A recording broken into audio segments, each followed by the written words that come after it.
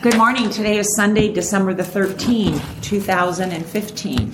We're at the First United Methodist Church of Fountain Valley, California, through the Bible Sunday School class. Hopefully we'll finish the book of Micah today. We will be picking it up at Micah 6, chapter 6, verse 9. George Milak opening us in prayer. Thank you, Lord, for your word. We bless your name. We give you all the praise, glory, and honor, Lord, especially this Christmas, remembering your birth. Teach us, we pray, by your word and your Holy Spirit. Amen. Amen. Well, I told you we'd talk about Micah. We're not in 5, but that's where the prophetic passage about Bethlehem is. Mm-hmm. So I'm going to read it to you in Micah and then read it to you in the New Testament. And we'll see what the differences are at Matthew chapter 2, verse 6. So here's Micah 5:2. But you, O Bethlehem Ephrathah, who are too little to be among the clans of Judah, from you shall come forth for me one who is to be a ruler in Israel, whose origin is from of old, from ancient of days. From ancient of days. Now here's Matthew 2:6. And you, O Bethlehem, in the land of Judah, are by no means least among the rulers of Judah. For from you shall come a ruler who will shepherd my people Israel. Mm-hmm. Well, there's a few little different phrases in there. Mm-hmm. But I think one of the most significant is that Micah says Bethlehem is too little to be among the clans. And the Matthew repeat says, you are by no means least. Yeah. Isn't that interesting? Yes. So, and then, of course, the shepherding my people Israel, that's a concept. And actually, believe it or not, when they quote the Old Testament in the New Testament, there's always seems to be a little twist. You just watch for it in the New Testament. When Paul quotes the Old Testament, there's always a little tiny of a twist. But I thought that was just interesting there, that Bethlehem got a little higher statue by the time it's repeated. Because the king of the maker of the universe is being born there, so of course it would adds a certain amount of significance, right? Yes, it would all of a sudden make it a city full of stature. Yes. Yeah. The circumstances had changed. Yes.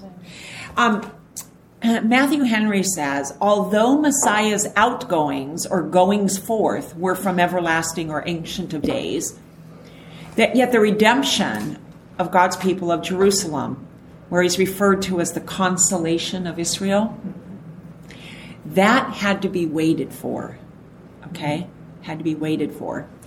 And now it's kind of interesting, so God's people waited and waited. O come, Emmanuel, and ransom captive Israel. But we are no different than they are, because if you go back into Hebrews, they were waiting for the first coming, but we're waiting for the second coming. And so our lot's no different from theirs. And let's see if I can find this. Hebrews 6. I think this is it. I hope it's right. There are several places in. Nope, that's not the one I want. That's about God swearing. There's another place where he says that we with eagerly wait for our salvation, for the coming. Let's see if I can find it.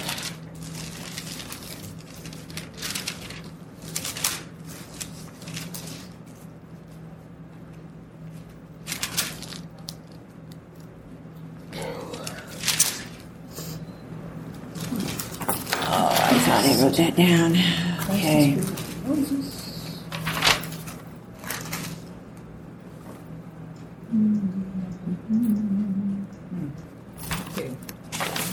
Pretty sure it's in Hebrew where it says, while we eagerly wait for the coming.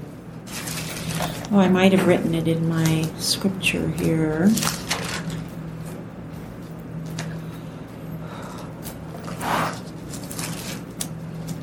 Yes, I think I did. It's going to be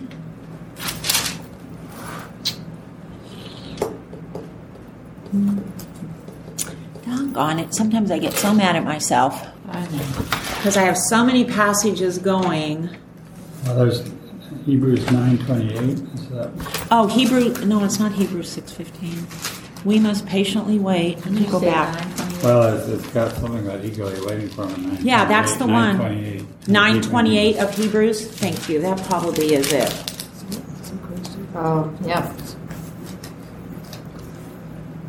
9:28. The last sentence.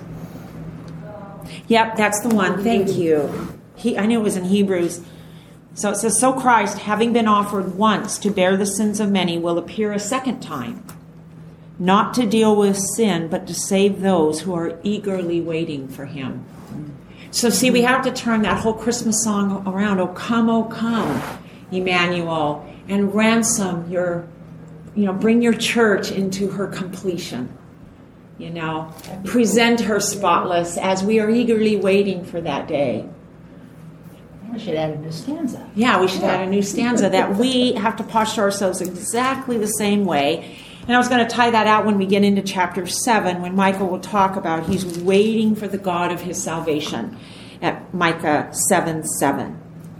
That always God's people are waiting for something. Somehow the Lord likes this waiting thing. We're waiting for the Lord to answer our prayers. We're waiting for his coming. We're waiting for him to bring the church into her final place where she can be presented to her bridegroom. So picking it up at where we left off last week. 6:9. Yeah. Just as we ended 6, he has told thee, O man, what is good and what does the Lord require you at verse 8. That admonition is the same for us today, that we've received the pardon of sin, but our holiness, how we walk, our holy lives are part of, showing our interest in this pardon that we have, that Christ purchased for us. There's many, many references in the New Testament. I don't know if we'll have time to go through all these, saying, what then should you do? That Christ has done all this. What then should you do, O man?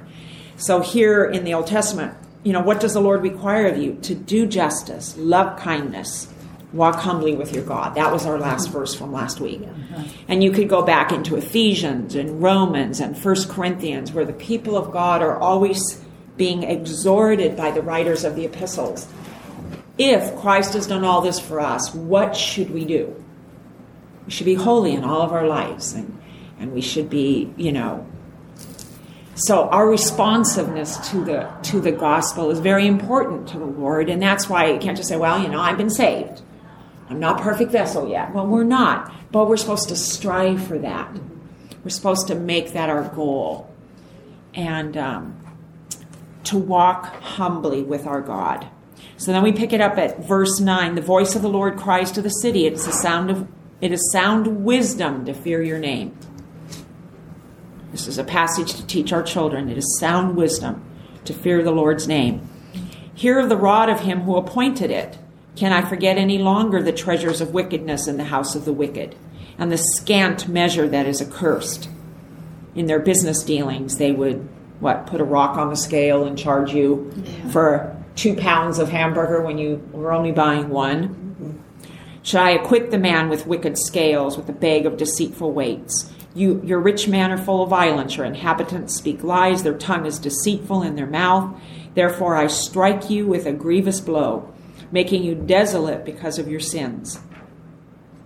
Satan lies and deceives us that we can be God's people, and we are God's people, so that God will always have this special little place for us and we can do whatever we want. That we know isn't the truth, and the Bible tells us that, but we easily fall into some version of that. That, we've been saved by the blood of Jesus, and it cleanses us and covers all our sins. But it doesn't mean we can stay in this place that we're at, that we have to show fruits of righteousness and fruits of repentance. So he's going to describe the nature of the people here. You're going to then eat and not be satisfied. You will continue to hunger. There will be hunger within you. You shall put away but not preserve.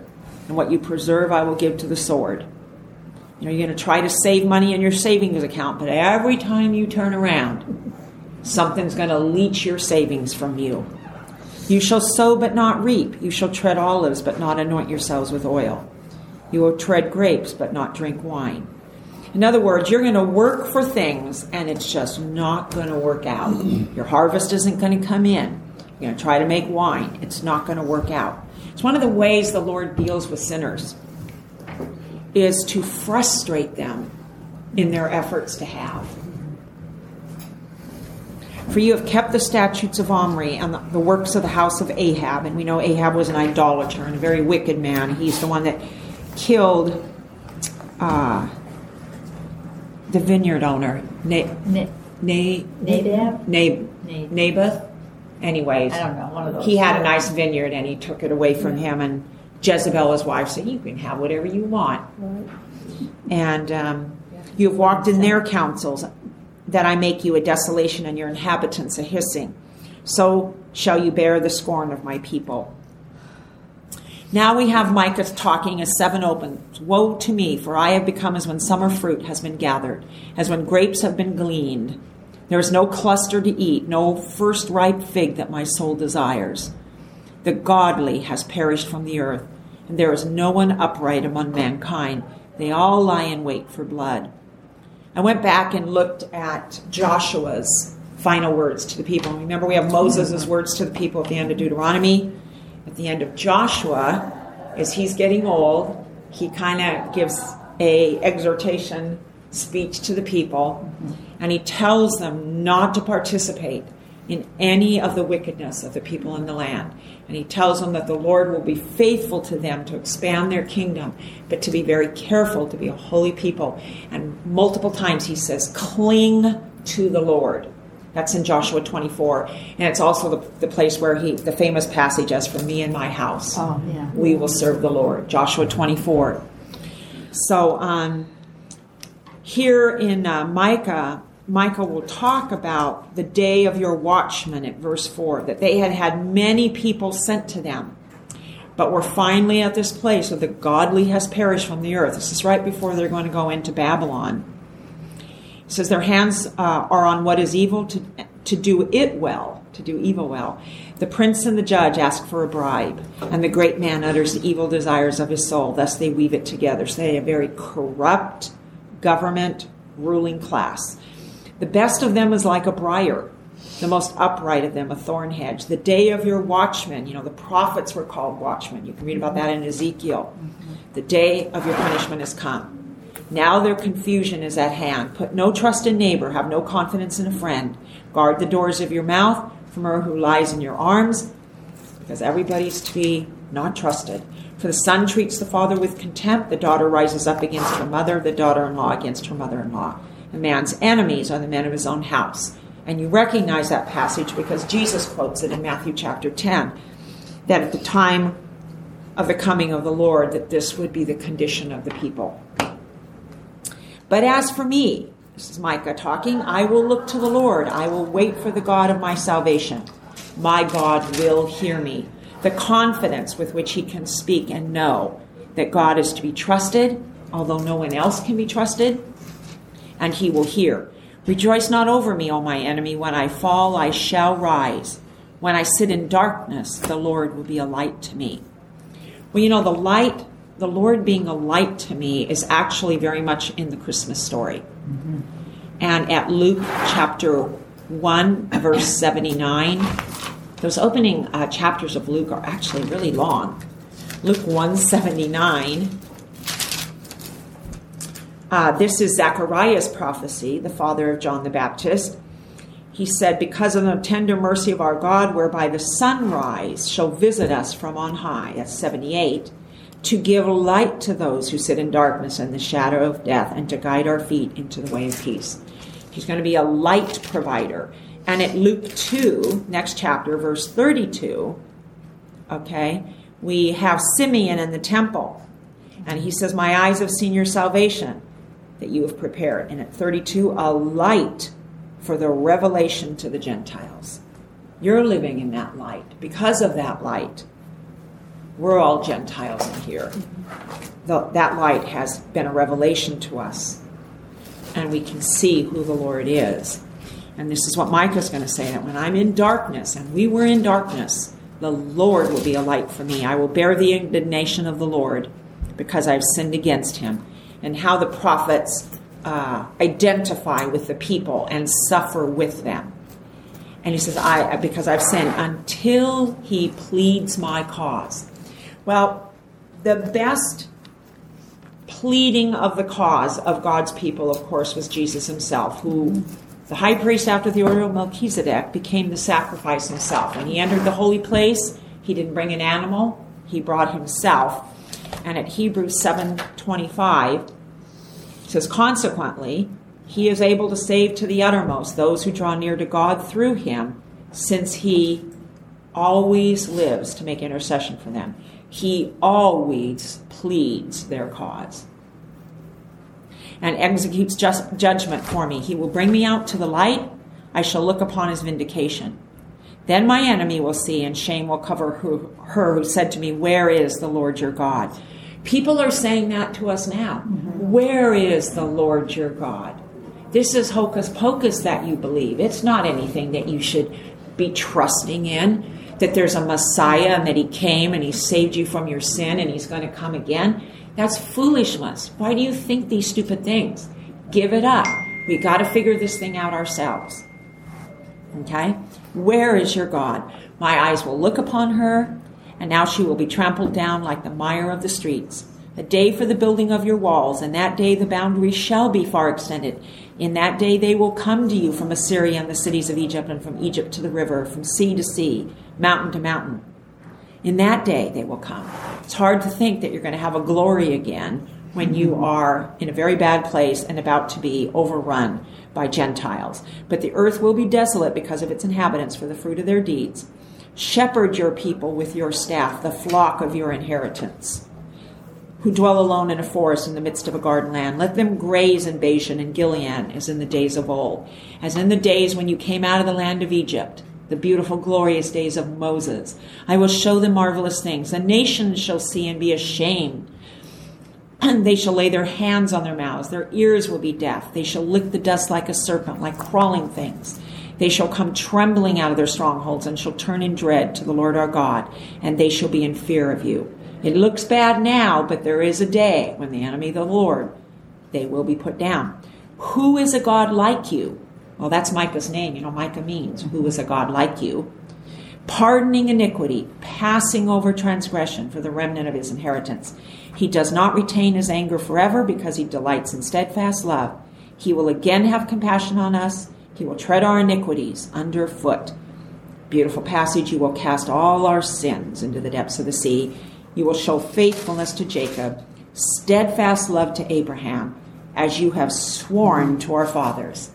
And the swearing passage is Hebrews 6. As he swore to Abraham, a sure promise.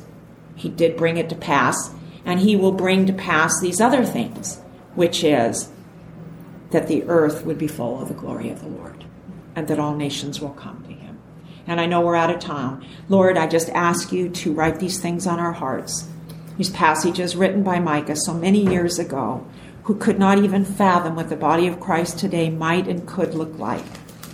Bring us into our own, Lord, that the earth would see and know and turn to you, that they would look on the one whom they have pierced.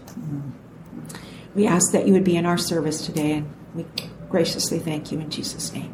Amen. The Life Application Study Bible puts the entire chapter of 2nd Matthew 2 between verses 38 and 39 of Luke. They insert that. 39 starts with when Jesus' parents had fulfilled all the requirements of the law of the Lord. They put chapter 2 of Matthew in between that. They say that because they did all that stuff, they bought a house in Bethlehem, and then they escaped to Egypt. So they say they're still in Bethlehem. Yeah, they say they're still in Bethlehem. So then that could be so that the Magi did come to Bethlehem then. That's how the Life Application Bible addresses the gap. But they weren't in the stable. They had a house, and that's the main thing. That's And the house had to be either in Bethlehem or maybe Nazareth, but maybe Bethlehem makes more sense because it's south of Jerusalem, and then they could flee to Egypt. Faster. And Yeah. because Nazareth is up north, north of that, so that's Yeah, I have to see a bigger map of what that's the way they explain it. Yes, and That's a then good when point. Joseph felt to come back, he decided to settle in Nazareth because Archelaus Yeah. was so wicked and cruel, and they wanted to stay away from that. And probably family business too. Yeah. Oh, wow. So that's exactly probably what happened, is they probably Yeah. got a temporary housing in Bethlehem, which would make sense that a mother with a young child wouldn't go back to wouldn't travel Nazareth. that far. Yeah. Why don't we dig out the tapes from the old surveillance cameras, check them out? The surveillance cameras would tell the truth. And get the Yeah. Because they had drones. They had drones. circling. Didn't they have drones circling? All right. That's not Hey, there good. were drones circling, but they were spiritual drones. Well, we went back and we were studying about footwear today for them because, they always display them in sandals. Yeah. But the truth was, we found on the internet, they said they're pretty sure they only had sandals. They didn't have the technology to make shoes. They wanted the leather sandal to protect their feet from the heat and the sand. Yeah. When you think about it, before there's asphalt and concrete, Yeah. but living in a sandal your entire life seems kind of hard to me. Yeah. Well, look at yeah. They didn't even wear out those 40 years. No, I know it. They didn't wear out. I have to wear so much cream and my calluses and everything. I'm just like, how did they manage all that? don't think they were concerned about that. You have been listening to Bible Study Verse by Verse with Vicki Mulak. For more of these podcasts and some resources, please go to our website at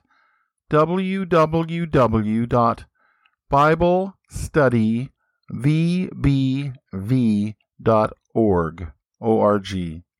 That's www.biblestudy, V as in Victor, B as in boy, V as in Victor. The VBV stands for verse by verse. .org, O-R-G. There you can register and contact us, or just leave a comment. We welcome your feedback. Thank you. This is George Mulak.